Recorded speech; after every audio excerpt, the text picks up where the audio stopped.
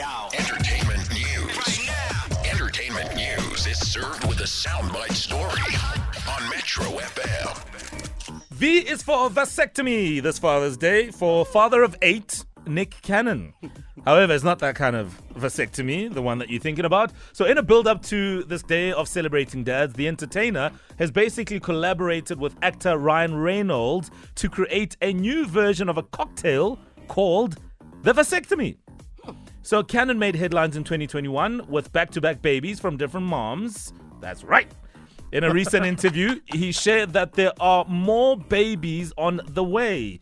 Here he is making the cocktail. It's almost Father's Day, and the one and only Ryan Reynolds asked me to help us all celebrate with the mother of all cocktails, the vasectomy. Lord knows I need one. Let me show you how to make it. First, fill a tall glass with ice. The way children fill our lives with so much joy. Next, pour in 1 ounce of cranberry juice. Sweet, just like their little smiles. Then pour 3 ounces of tonic. So bubbly, just so bubbly. Just like I feel every day. I wake up after a long, full night's sleep. Now, add a dash of lemon juice. Fresh if you have a few minutes to squeeze one, or store-bought if the little ones have you running around in bed today. Little mother. Listen, Yamo, it's lit. It's lit.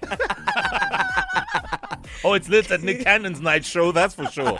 Yeah. Well, listen to this. Nick's ex-wife and one of the baby mamas, Mariah Carey, will appear in a reality show where she has a run-in with one of Nick's other kids. In this scene that the Soundbite team got exclusively, the kid wanted to know from her why she has a problem with her parents.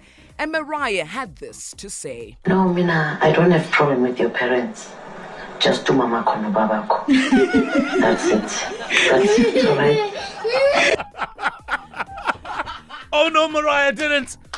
What did Mariah say? No, Mina, I don't have problem with your parents. Just do mama kono babako. That's it, alright? Wow, this is a fascinating world. For more Soundbite stories, keep it locked and wake up on Metro FM.